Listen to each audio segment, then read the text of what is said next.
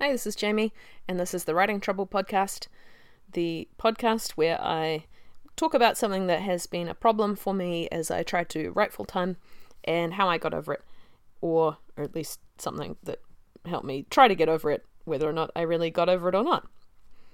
I'm coming to you from Auckland on a particularly rainy and stormy day in spring, and today I want to talk to you about remembering that you are a good writer. And that's, I understand, quite difficult, especially if, like me, you were raised in New Zealand, where we're taught to bust each other down, and especially never to be proud of oneself. We've got this thing called tall poppy syndrome, where if you do really well at something, you kind of go, oh, it was nothing, or it was really a team effort, or it doesn't really matter. Other people did something that was way better than what I did. You know, that kind of thing. And it's really unhelpful in some ways, because when you actually do succeed at something, you don't know how to celebrate it. So this week I had an exciting thing happen. One of my books got to the number 1 spot in a particular category. I got a little orange tag on Amazon that says number 1 new release, and it's really exciting, and I don't know what to do about it. Like, I was happy for myself, but I also didn't know how to express that, really. How to celebrate being happy with something that I'd achieved.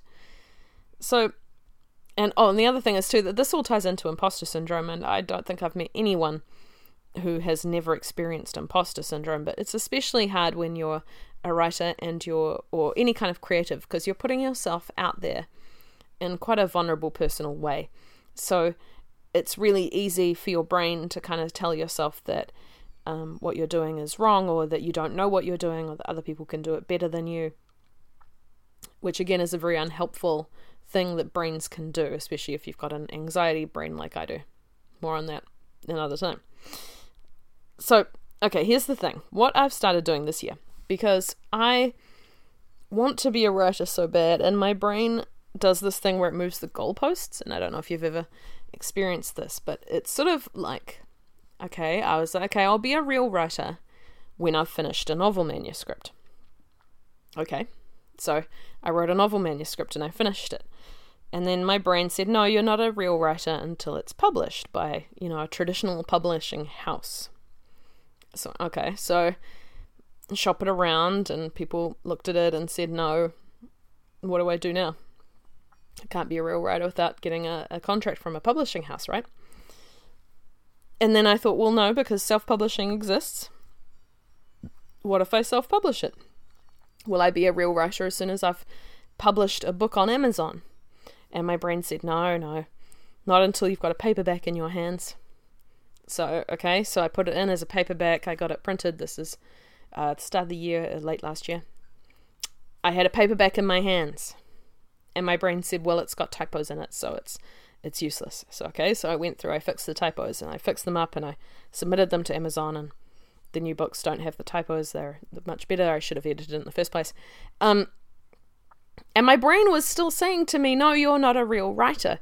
There's still more that you could do. You could be winning awards. You could be on the New York Times bestseller list.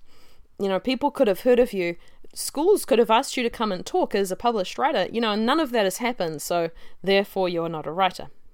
Okay, so I'm sure as you've been listening to this story, you have been arguing with me, and I hope you have, because it is stupid. It is stupid for my brain to do that to me. And once I realized it was, I was able to confront it, and I was able to start doing things that would counteract that narrative. Because it is a narrative, it's an anxiety-based one, and it's a fear of change one, and it's tied into a breaking myself down one. It's a nasty thing, and I don't like it, and I don't like doing it to myself, and I do it without thinking. So here's what I started doing. And this is something that I learned back in my last full-time job. I had a mentor, and he's still alive. He is a very fantastic person who's really supportive and kind. And he said to me, because I was complaining about how much I hated doing performance reviews. I was like, I hate how you have to think up examples of stuff that I've been good at. I'm terrible at remembering. He's like, well, why do you have to remember? Open up a Google Doc or a Word document, or start a notebook and write down at the time when you've achieved something. So in that context, I was a tester, so maybe it was like we delivered a big project and it went out live, or I helped someone out with something and they were really grateful. Little things, and I would just keep it over the year and update it every time something neat happened, or when someone said, hey, thanks for helping out, that was really useful, or we all worked together on this project and you were really invaluable, that kind of thing. If you heard a jingle just now, that's my cat Mochi. She wants to go outside, even though it is horrible, so I apologize for that. There's background noise. So what I'm saying is that if you can keep a record of when things are good, then you can go back and look at it. And it works for performance appraisals. Highly recommend it for that. But it also works for writing. So what I do is, in my bullet journal, I have a page called I Am a Writer. I specifically put it up there because I have some trouble sometimes claiming that as part of my identity. And anytime someone gives me any little bit of praise about one of my books or my writing, I will make a note of it in there. And it could just be something like, my editor saying, oh, I really enjoy these books. Or it could be someone saying, hey, as happened yesterday, I read your book and cried on the bus because I was so invested. Because obviously I don't necessarily want to be making people cry, but that's a real reaction someone's had to my writing, and it's really, really flattering. So I've got this double page spread where I make little notes every time someone says something really nice about me. And then on those days when I'm feeling really shit and that I'll never make it and that I'll never be a writer, I can open up that page and I can look at it and think, well, okay, I can't be that bad, right?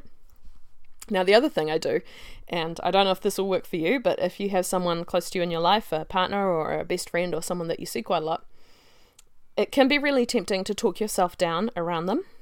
And what me and my partner do is that we catch that out in each other and we make each other say something. So if I go, oh man,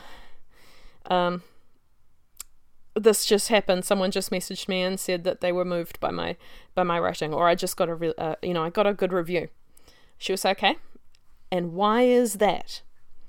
And there's only one response that she will accept, and that is, because I am a good writer.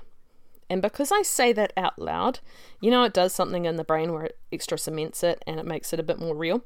The more you talk about yourself this way, the easier it becomes, and the more you're killing that little voice inside you that says you're not good enough. So I highly recommend it, and you can use this for anything. If you don't think you're very good at your job, anytime you complain to someone about it, no, that's wrong. You're not complaining. Anytime you say, hey, this cool thing happened at work, your other person can say, and why is that? And you can say, because I'm good at my job. Now, it sounds super simple, but once you've done it a few times, you'll see how powerful it is, because you will resist saying that about yourself. I know I do. I don't want to say out loud, I'm a good writer. That's embarrassing, or it's not, it's arrogant or whatever. But when you can do it, and if you've got someone especially who's going, no, what's the answer, and won't give up until you say it, it's really powerful. And then you can feel really good about yourself, which is always a good thing. I want you to feel good about yourself. So, the other thing is that you can, so you've got your thing, you've got someone telling you that you're good or making you say it, you've got a document or a list or somewhere of praise. And the other thing is just reflect back on what you have in fact achieved, because my brain also does a thing where it makes me forget my successes.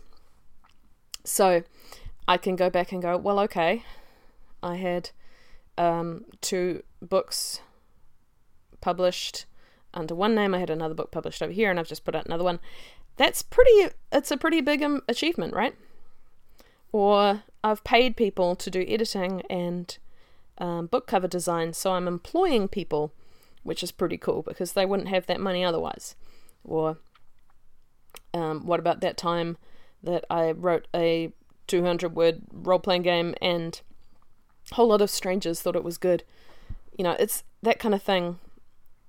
You can forget quite easily, but if you force yourself to remember, it can be really comforting, because, you have achieved things in your life and you shouldn't forget that. You should embrace it instead. So, here's your homework from me. Don't give me homework. I won't do it. Here's my homework for you. Open up a document. It can be in Word, it can be a Google document, anywhere that you're going to see it regularly enough that it's easy to open and find. Maybe it's a OneNote, maybe it's a note in a notebook, carry around a notebook, whatever works for you. Find a way to record when cool shit happens, when you do something cool, when you help someone out, when you achieve something, when you get good feedback. And just start recording. And it doesn't matter how small it is. It doesn't matter if it's just, I got a smile from someone because I said good morning. You can start tiny. It doesn't matter. The more you add to it, the more you'll recognize how many successes there are in your life. And that's super important, especially to kick back that little anxiety voice in the back of your head, if you have one, which I'm beginning to believe everyone does at some level. So that's it. That's this week's Writing Troubles. Keep writing, keep creating, and I'll be happy if you keep listening too. Ka kite.